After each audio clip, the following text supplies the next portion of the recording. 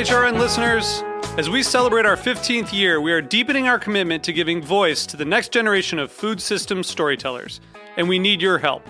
Our internship and fellowship programs help activate new possibilities for underrepresented and underestimated young people through experiential journalism, audio engineering, and production training. Through these unique programs, HRN helps food equity stewards build essential workforce readiness skills that expand their potential and foster economic mobility. Please consider supporting these critical programs. And with a minimum donation, you can be entered to win a dinner for two at an amazing restaurant in one of 8 cities and tickets to a concert at a great venue in one of those cities. We have incredible partners across the country who have donated, as they also share our passion for helping to educate the next generation of food systems storytellers. Check out heritageradionetwork.org/15 to donate and enter to win today. That's heritageradionetwork.org/15 to donate and enter to win today. And make sure you donate before March 31st. Thank you. Today's program has been brought to you by S. Wallace Edwards & Sons, third-generation cure masters producing the country's best dry-cured and aged hams, bacon, and sausage. For more information, visit surreyfarms.com. You're listening to Heritage Radio Network, broadcasting live from Bushwick, Brooklyn. If you like this program, visit heritageradionetwork.org for thousands more.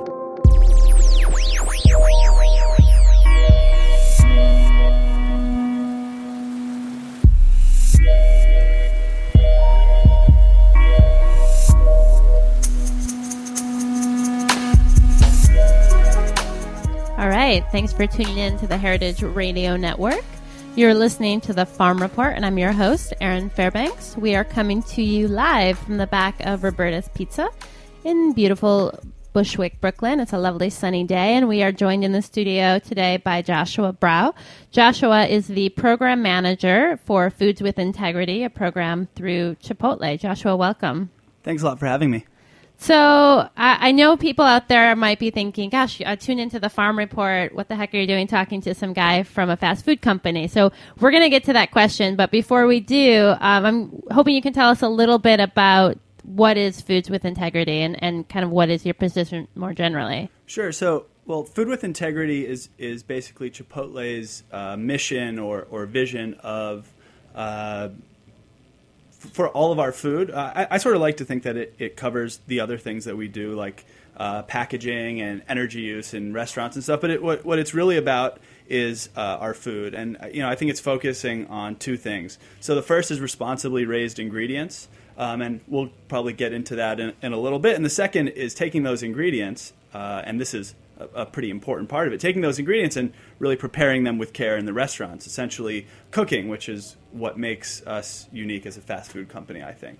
Cool. So one of the funny things, here on the Farm Report, we're often looking at, deconstructing the food system and putting things, in a context that makes sense for those of us who don't work professionally in food. And so I thought it might be fun to take our discussion today, basically like through the life of a burrito. I mean, I was looking at the Chipotle menu. You guys do burritos, burrito bowls, tacos, chips and guac. But when I think Chipotle, I always think burrito. So I want to start there and just kind of talk through some of the ingredients and get a sense of your sourcing mechanisms and scale and kind of the what's what behind the different products. So obviously you can't make a burrito without a tortilla.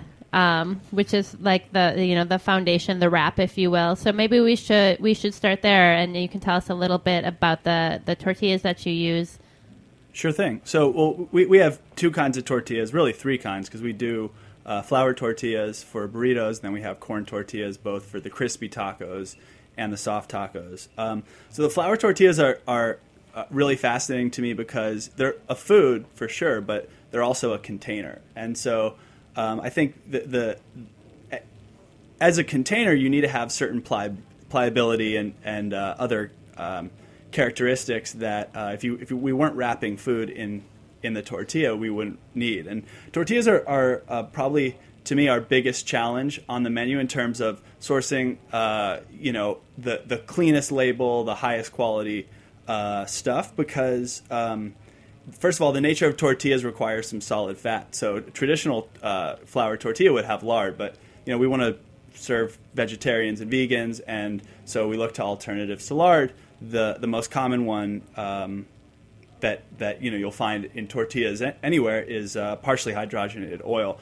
The other option being palm oil, typically. So we have trace amounts of partially hydrogenated oil in the tortillas, but we are always looking to improve on that, and both that aspect of the tortillas as well as many others. So we're experimenting with increasing the ratio of whole wheat in the tortillas, and possibly including some organically grown wheat. So tortillas are a really interesting story. It's something that we have a lot of brains at Chipotle working on improving. So that's the flour one. Then when it comes to corn and the corn, crispy corn and soft corn tortillas, one of the most interesting things to me about those is our crispy corn tortillas. So typically in fast food restaurants and even non-fast food restaurants, deep fryers are filled with soybean oil.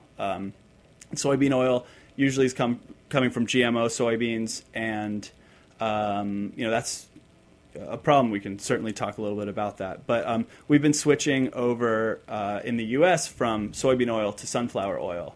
One of the reasons being that sunflower oil is non-GMO. There's no such thing as a GMO sunflower on the market, as far as I know. But we also like the way it tastes, and so it's sort of a win-win there. Excellent. So, I mean, one of the things that I find so interesting when you're having discussions around fast food companies is you're not, you're big. You're commanding a lot of food, so any kind of shift that you make in your purchasing decision essentially has the opportunity to have pretty great ripple impacts and to really set a standard for food production in the country. Not Chipotle alone, of course, but as one of many companies. And I think looking particularly at the soybean versus sunflower oil, like that shift kind of creates a demand for a whole new product line, and that's a big power, and I think also a big responsibility. Well, it is, and I think that what's most interesting about that specific change is that it shows that there are alternatives to some of the ingredients that as a country we want to move away from, and we've proven in a number of cases that there are really great viable alternatives that may even taste better and be healthier for our customers, and so it's exciting to be a part of that movement. And has Chipotle taken a stance more generally on the GMO argument, or? Yeah, we have. So we talk about this a lot internally, and this is a big issue. It's only increasing. I actually just saw in my email a few minutes ago that Senator Boxer introduced a GMO labeling law in the Senate today, so I'm excited to see where that goes. But, there are GMOs in our food, like all fast food restaurants, but we're really committed to figuring out ways to remove them as much as possible. So I gave you the soybean oil example, the transition to sunflower oil. The other places that you'll see GMOs in our restaurants are in the corn and the corn tortillas, and that's something that we're looking at. But as you know, it's about 90% of the corn produced in the country comes from genetically modified crops, and so we're looking into alternatives to that, whether it's non-GMO but not organic corn, or organic corn, which, as we know, is never GMO. So that's the first place. The second would be some of the cooking oils that we use on the grill, and again, we're moving away from the soybean oil there toward alternatives like rice bran oil or canola oil. That's really exciting too. The two things that I think are bigger challenges on the GMO front are come in ingredients that we're not necessarily using directly in the restaurants, but they're indirectly in our food, and that is our beverages, the sodas that you drink from the Coke fountain, and then the feed that's given to animals. So we've got some really great stories on the meat front, but one of the things that is nearly impossible for any meat producer, even some of the great ones that sell at a farmer's market, for example, the feed that they're giving their animals, the grains, or if it's corn and soy and it's not organic, typically it's a genetically modified grain. Yeah, well, that's super true, and I think something people don't realize. I know, like with pigs in particular, there's no, you don't see much organic pork out there because pigs are such huge consumers of grain, and there's just not a ton of organic grain on the market. I mean, you're essentially setting up a competition between the your local pork producer and Frito-Lay who wants to make organic chips with regards to production. But I think there is an opportunity for organizations like yours to start talking about, hey, we're looking to make some of these changes. And I'm wondering if you can talk a little bit about timeline. It's not like you flip a switch overnight and every Chipotle across the country is now using something different. There's a kind of supply and demand issue that, there's a ramping up to make these transitions, but then also kind of physically getting the word out to the stores and finding the distribution chains in different parts of the country. Because you guys have almost 1,500 stores in the U.S.? Yeah, I think by the end of this year we will. And then you're also starting to do some work internationally. That's right. We have restaurants in Canada, a handful of them in Toronto, and one in Vancouver, I believe, and a few in London and one in Paris. So there's a lot of competing. It just seems like there's when you're looking at putting together a burrito, to me, it initially seems very simple, but then you start thinking about kind of the sourcing and the supply, keeping the price in line, making sure you're using the best tasting products, creating a product that's consistent across the world, per se. And then if you're looking in particular at cooking oils and transitions, it's like different oils can, react very differently in the kitchen, and Sure. some are suitable for certain tasks and others just aren't. So lots going on there. And since you brought up meat, let's kind of jump right into that. So what are the meat choices for burritos at Chipotle? So you've got 4 choices now. You've got carnitas, which is a braised pork. You've got barbacoa, which is a braised beef. And then you have grilled chicken and grilled steak. And so on the, on your website, you guys talk a little bit about, whenever possible, you use meat from animals raised without the use of antibiotics or added hormones. So how do you kind of set standards for where you buy from? And maybe if it makes sense, if you want to pick the pork or the beef or the chicken or something more specific that we can kind of talk through and give us just a sense of the story behind that. Sure. Well, to me, the pork is the best story. First, because that's really where everything began with Steve Ells, our founder, and the whole Food with Integrity mission, but also because, to me, there's the biggest difference between commodity pork and the pork that you're going to get at Chipotle. And in fact, for carnitas, for pork, if we can't find the types of pork that we're looking for, we won't sell carnitas in the restaurant at that time. Fortunately, it hasn't been an issue for us in recent years, but that's the policy. So if we can't find pork that was raised without subtherapeutic antibiotics and certain humane conditions, then we just won't serve it.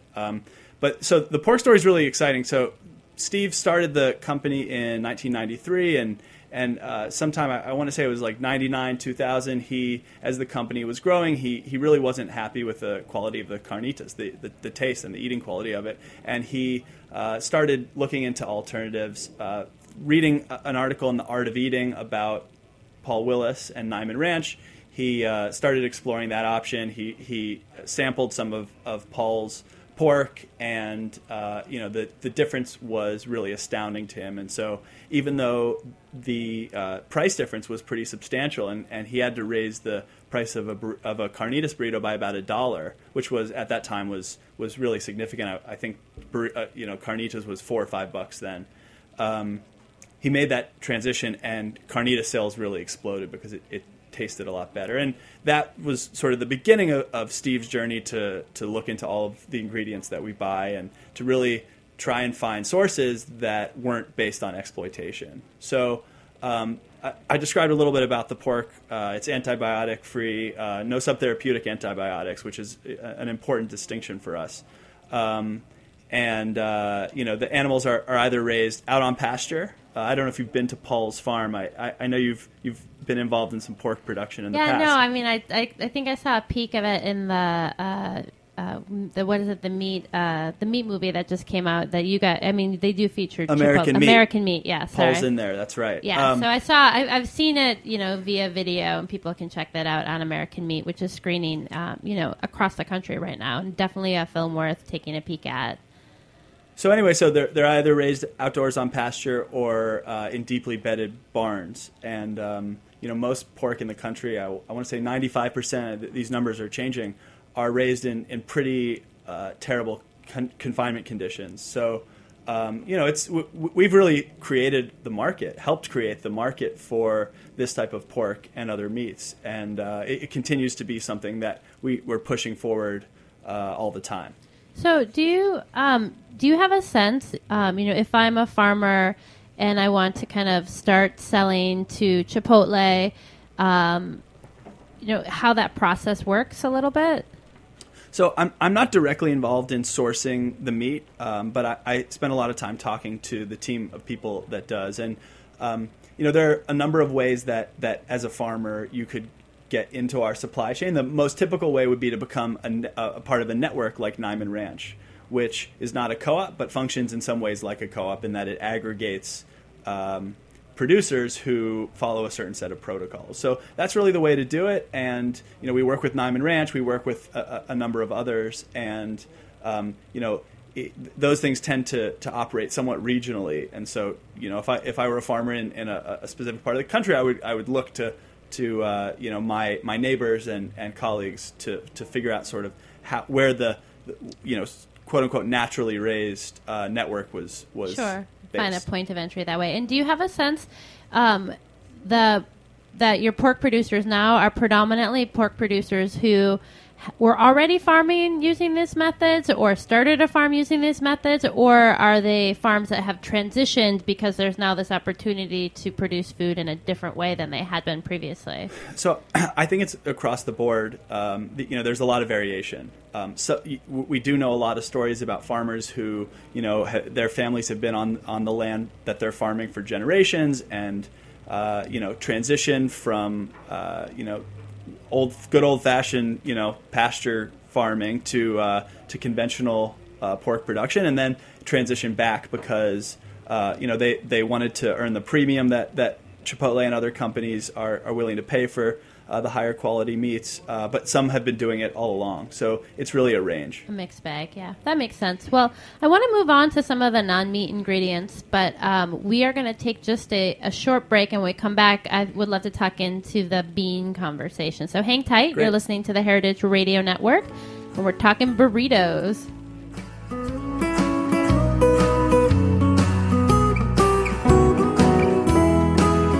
This one's called Someone Like You by Pamela Royal on the heritageradionetwork.org. Like what you hear so far? Support the network and become a member. Membership helps us bring you the best food radio in the world and gives you access to thousands of dollars in discounts at the sustainably minded businesses that support us. To become a member, visit heritageradionetwork.org today.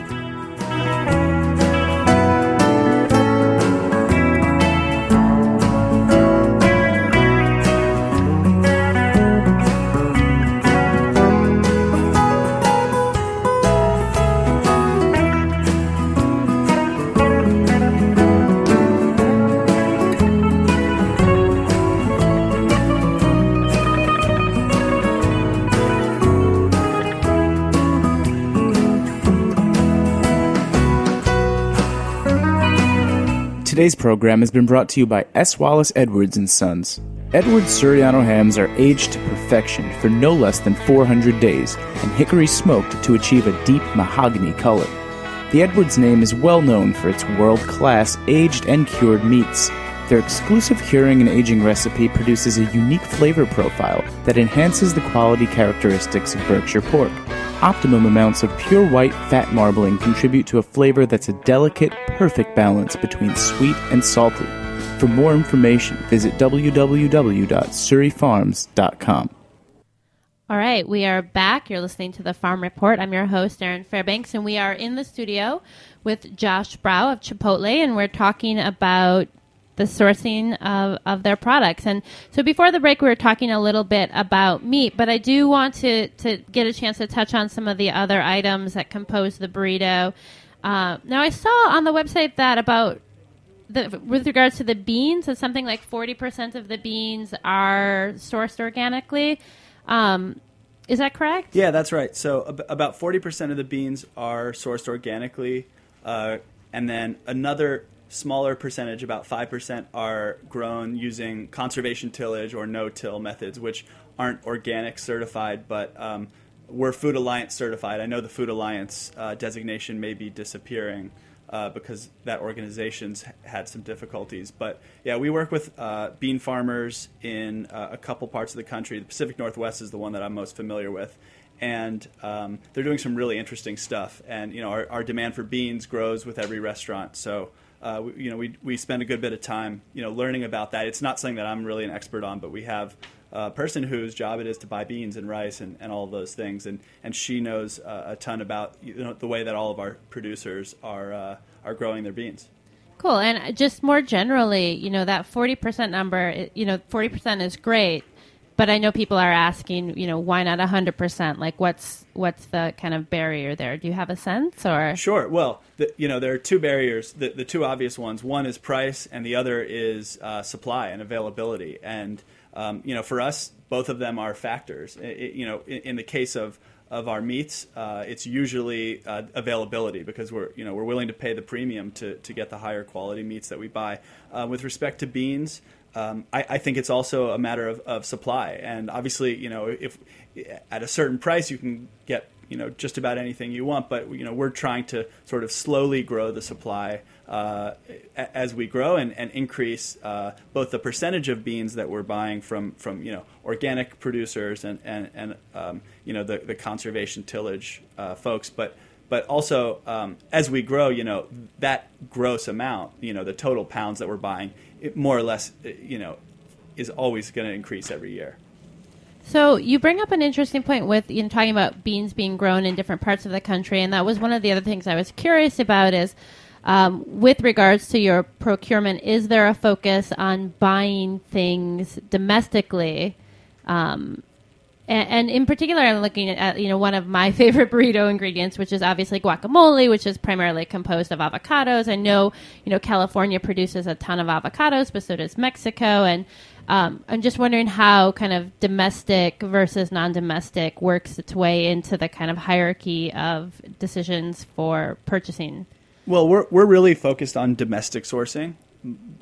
The vast majority of the ingredients that we buy are produced in the U.S., avocados included. We buy a lot of avocados from California, but we also buy from Mexico and a couple of other countries in South America. I'm not sure about that. But, we're really, despite the emphasis on domestic sourcing, we really are open to other options when, it's the responsible choice to make for, farmers as well as the bottom line and our customers. So, we're really always looking at the specific producer. And, my feeling is that, you can find great farmers all around the world. And, it's great to buy from the U.S., but when it makes sense, we will look outside the country. And, I have to say, like, myself and I'm sure probably a number of listeners are super suspicious, and rightfully so, I think, of fast food companies of the size that Chipotle is. One of the conversations I told some of my girlfriends that I was having you on, and they're like, well, Chipotle, aren't they owned by McDonald's? Isn't that just like the same thing in a different name? But you guys aren't and haven't been. No, we have not been owned by McDonald's since, I believe, 2006. So McDonald's invested in the company when it was pretty small and helped us grow. But Steve, who I mentioned earlier, has been in charge the entire time. And, as far as I can tell, McDonald's, and I've actually worked for McDonald's before Chipotle. So, I don't really see any real influence. What McDonald's provided was the capital to grow and some of the sort of logistical know-how that you need to have a national restaurant company. But we're totally independent now. We're publicly owned. You could buy shares today.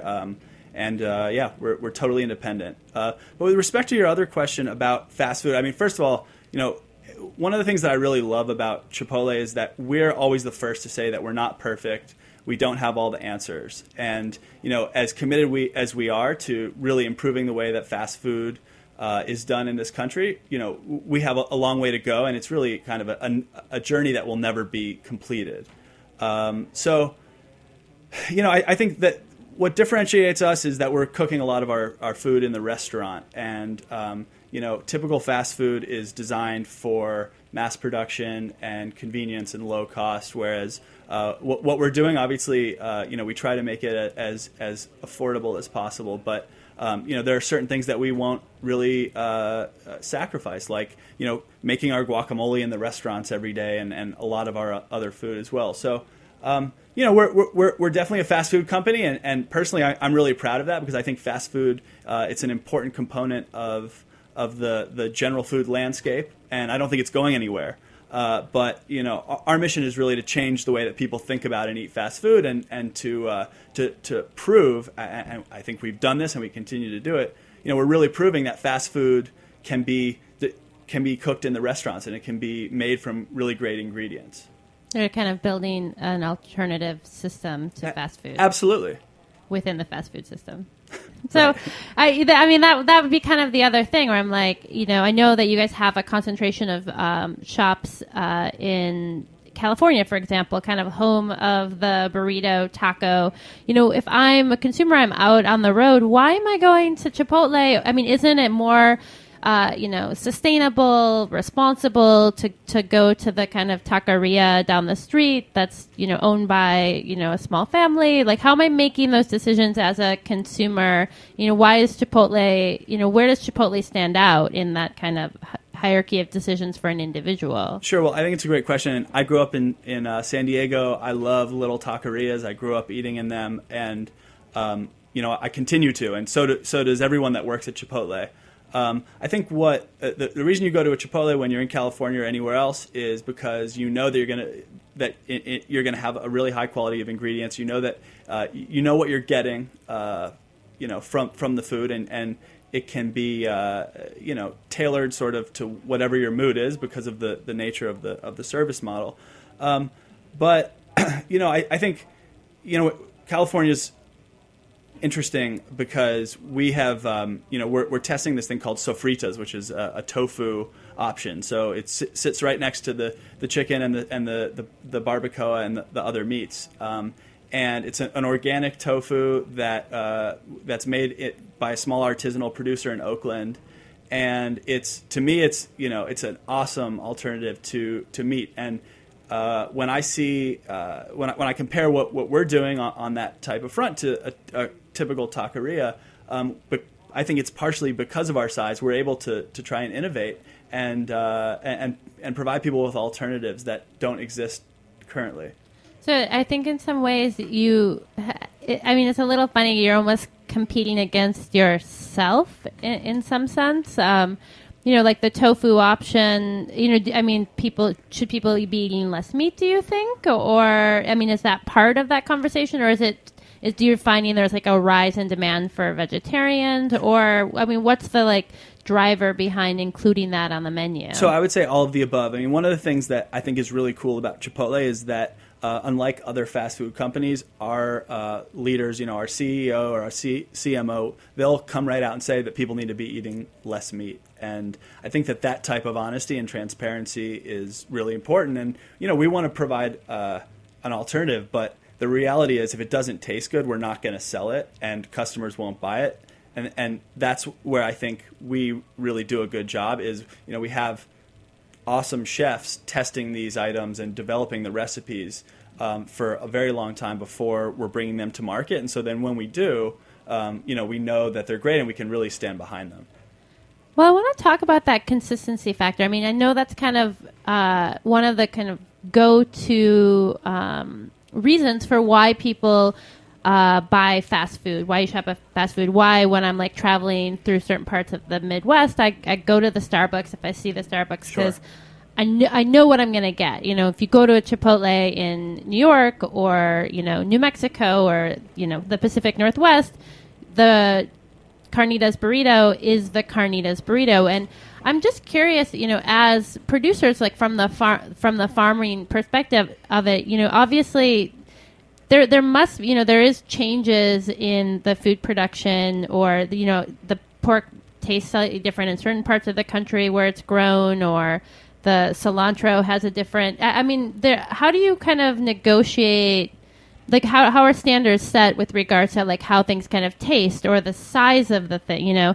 Every kind of potato that's grown from McDonald's has to conform to a specific size to be part of the McDonald's French fry. I mean, are there things like that for Chipotle where you're like, we buy pigs, at this size? You have those standards to maintain consistency, and I'm just wondering where some of the struggles or challenges come up with things. Sure. Well, we have a good bit of flexibility because a lot of what we're doing is actually being cooked in the restaurant. So, sure, we have standards for the romaine that we buy, say. I think that's a good example. But because you have an actual human being cutting it, you're able to deal with the variation better than a machine in a factory or a commissary can.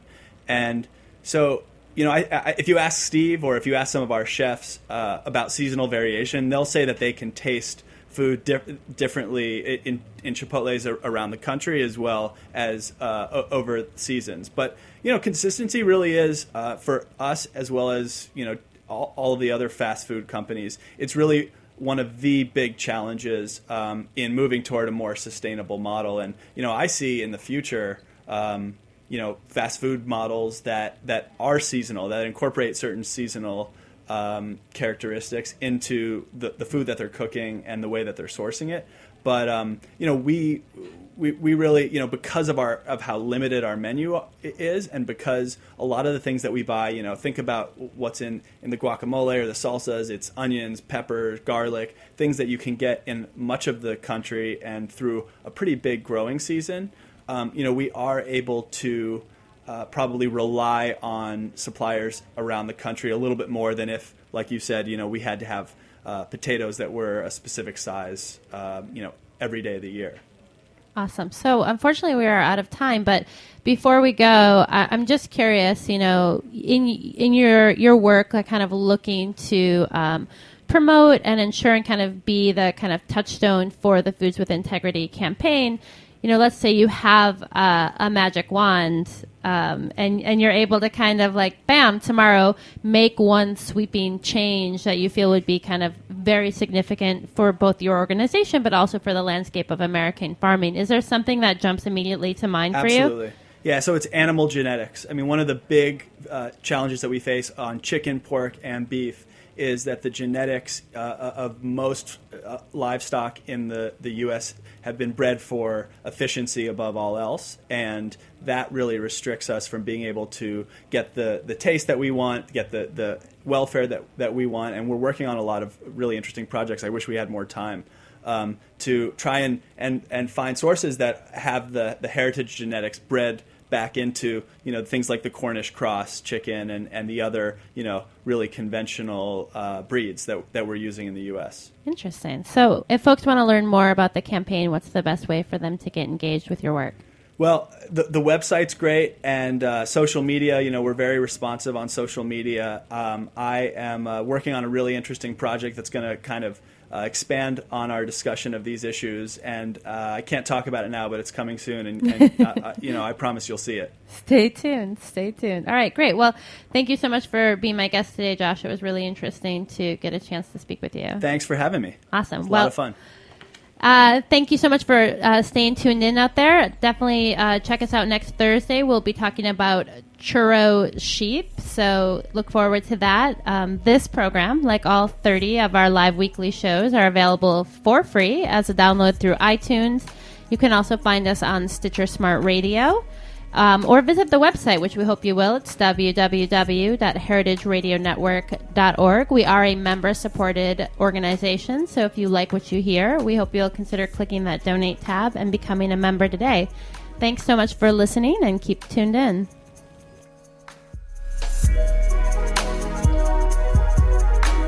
Thanks for listening to this program on heritageradionetwork.org. You can find all of our archived programs on our website, or as podcasts in the iTunes Store by searching Heritage Radio Network. You can like us on Facebook and follow us on Twitter at @heritage_radio. You can email us questions at any time at info@heritageradionetwork.org. Heritage Radio Network is a non-profit organization. To donate and become a member, visit our website today. Thanks for listening.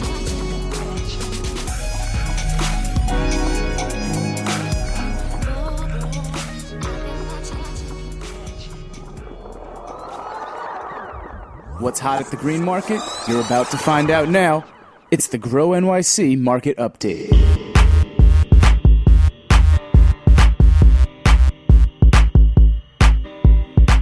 All right. Thanks for tuning in to the Grow NYC Market Update. I'm your host, Erin Fairbanks, and we are on the line with Jean Hodesh of New York City's Green Markets. Jean, where are we traveling this week? So this week, I thought we'd continue our tour through Brooklyn on over to Grand Army Plaza Green Market, which is our second largest green market in the program, and it happens to be my neighborhood green market, and I just love it. It's my favorite place to spend Saturday morning. So the market, if you've never been, it's located at the northwest corner of Prospect Park, and it was opened in 1989. It's right under the beautiful sort of Arc de Triomphe, that's this great iconic symbol of Brooklyn. And at the height of the season, there are over 30 vendors selling everything from smoked duck to local grains, these wonderful aged cheeses, fresh goat cheese, hard cider, pressed cider, potted herbs, and a wide variety of fruits and vegetables. And the market is amazing. People are just streaming in on Saturday mornings from all sorts of surrounding neighborhoods, Crown Heights, Prospect Heights, Park Slope, and Windsor Terrace, and it's just this mecca of activity. So I always run into people that I know. There are a ton of babies in strollers, but also there are a lot of people who are in their 20s and 30s who grew up going to that market, and now it's just this regular stop for them every week, and they hang out and really spend a lot of time catching up with their neighbors and talking to one another. And then you'll get runners coming in and out of the park on their way to and from, making loops around, and tons of people just coming in from every direction with bags of textiles to recycle. They're lugging in bags of compost to drop off. They've got milk bottles they're going to return to Ronnie Brook. And I'm always coming over with my library books because the library is right across the street. So I offload my library books, and then I lighten my load, and I can start shopping. Awesome. Well, what are you shopping for? I mean, who can we expect to find at the market? So this market is year-round, but it is very exciting in late April because we see a lot of old faces that have been gone through the winter coming back. So just last weekend, Bill Maxwell returned, and you'll find him in the northwest corner of the market, right at that sort of corner by Prospect Park West. And he's got a limited supply right now. Things are just starting to heat up on his farm, so he's got arugula and scallions for now, but eventually in the summer he's got an amazing array of Jersey-grown heirloom tomatoes. And then another person that just came back last week is our flower vendor, LeBach Farm, and he's got these beautiful, huge bunches of bright yellow forsythia branches and tulips in every shade and lots of daffodils. And then if you look out in the next couple of weeks, he'll have buckets full of lilacs. And then on May 4th, Kernan Farm will return. And I'm not making any promises, but Liz told me, she's like, one thing is always certain, they never show up without sweet peas. So it's always an exciting day when Kernan comes back. And they're also located in New Jersey. So they're always, the first of the market to have asparagus, strawberries, and cherry tomatoes. And then just across the market from Kernan, you'll find, inevitably, it's always a really long line for Blue Moon fish. They're an amazing fishmonger, and they just recently came back. They're off all winter in the Florida Keys, but they've been back for a couple weeks, and they sell amazing smoked fish, all kinds of shellfish, whole fish fillets. They're also at Union Square on Wednesdays, so yesterday I saw them and I got some mackerel fillets, so I would recommend seeing if they've got any of those at Grand Army this weekend. The mackerel season ends in May, so you want to get them while you can. Awesome. Well, so for folks who are making a special trip over to the market, what else is going on in the neighborhood that they should be sure not to miss? This is such a good neighborhood to spend your Saturday in. There's so much going on. So there's the Brooklyn Public Library right across the street, and then the Brooklyn Museum is just a stone's throw away. So next Saturday, the 4th, is they always have free first Saturdays, so free admission from 5 to 11 at night. There's a really great show by a Nigerian artist that's up right now. And then also there's the Brooklyn Botanic Gardens, and this weekend they're going to host their annual Cherry Blossom Festival. And I just went over there, I think, 2 weekends ago and saw the magnolias in bloom, and they're so stunning. Such a great place to be this time of year. So if you haven't made it yet this spring, definitely go over for a visit. Awesome. And I think one of my favorite things about the Brooklyn Botanical Garden is, if you're feeling strapped for cash and you can get over there before noon on Saturdays, it's free. So, Definitely. It always inspires me to get up maybe a touch earlier than I might, but is worth the trip.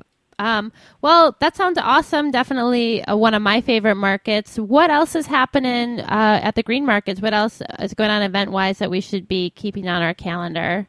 Sure. So not happening specifically in the green market, but I definitely wanted to mention the food book fair that's coming up May 2nd through 5th. There are just a number of panels and readings and dining events, chances to mingle with authors, chances just to buy cookbooks till your heart's content. So visit thefoodbookfair.com for a full lineup of events and places to go to take part in that event. And then Mother's Day is coming up right around the corner. It's like hard to believe that next week is May. But at Union Square on May 10th, we're going to have a flower arranging demonstration with Anna Tudoroff from Dutch Mill Gardens. So she'll teach you how to make beautiful bouquets. And then on May 11th, there's going to be an edible flower cooking demo with the Natural Gourmet, also at Union Square. So you can think about things to make for your mom for breakfast or for lunch to celebrate her that day. And then a little bit down the road, on Sunday, May 19th at noon at the Carroll Gardens Market, there's going to be a firefighters chili cook-off, which is going to be a really fun event. So it's going to be two different troops from that neighborhood, and they're going to face off who can make the best chili. And luckily for everyone who shops at the market, they'll get to try samples at noon. So definitely go over and say hello to the firefighters and eat their chili. Oh, sounds like a hot competition. Awesome. Well, Jean, thanks so much for giving us the update. Appreciate you taking some time out to check in with us. Sure. For folks who want to find out more about what's going on at the markets, get a sense of schedule and days and where they can find all the great green markets in the city, you can definitely visit grownyc.org.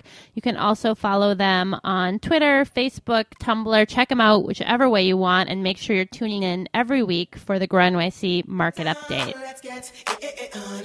It's on. It's on. Let's get it on. It's on. Thanks for listening to this program on heritageradionetwork.org. You can find all of our archived programs on our website or as podcasts in the iTunes Store by searching Heritage Radio Network. You can like us on Facebook and follow us on Twitter at @heritage_radio. You can email us questions at any time at info@heritageradionetwork.org. Heritage Radio Network is a nonprofit organization. To donate and become a member, visit our website today. Thanks for listening.